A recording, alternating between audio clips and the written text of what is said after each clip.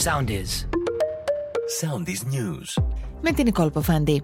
Σε πλήρη εξέλιξη βρίσκονται οι έρευνες από την αστυνομία για την τραγωδία σε πισίνα συγκροτήματος κατοικιών στη λεωφόρο Ποσειδώνος στη Νέα Μάκρη, καθώς ένα 10χρονο κορίτσι ανασύρθηκε νεκρό. Για το περιστατικό με τον πνιγμό έχει σχηματιστεί δικογραφία από το Τμήμα Ασφαλείας Μαραθώνα.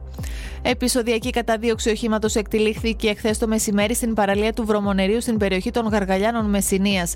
Σύμφωνα με πληροφορίες, όλα ξεκίνησαν όταν αστυνομικοί αντιλήφθηκαν έναν 25χρονο Ρωμά να προσπαθεί να διαρρήξει σταθμευμένο όχημα στην παραλία του Βρωμονερίου. Την Ουκρανία κατηγόρησε και επίσημα η Ρωσία διαστόματος της εκπροσώπου του Ρωσικού Υπουργείου Εξωτερικών Μαρία Ζαχάροβα για την επίθεση στη γέφυρα της Κριμαίας. Στις Βρυξέλλες ξανά σήμερα για τη Σύνοδο Ηγετών με τους εκπροσώπους της Ευρωπαϊκής Ένωσης και της Λατινικής Αμερικής ο Πρωθυπουργός. Μπορεί το πρώτο κύμα του ισχυρού καύσωνα των τελευταίων ημερών να υποχωρεί, ωστόσο από την Πέμπτη επανέρχεται δρυμύτερο για να ανεβάσει τον υδράργυρο πάνω από τους 44 βαθμούς Κελσίου. Μάλιστα, σύμφωνα με τα τελευταία προγνωστικά, θα έχει μεγαλύτερη διάρκεια.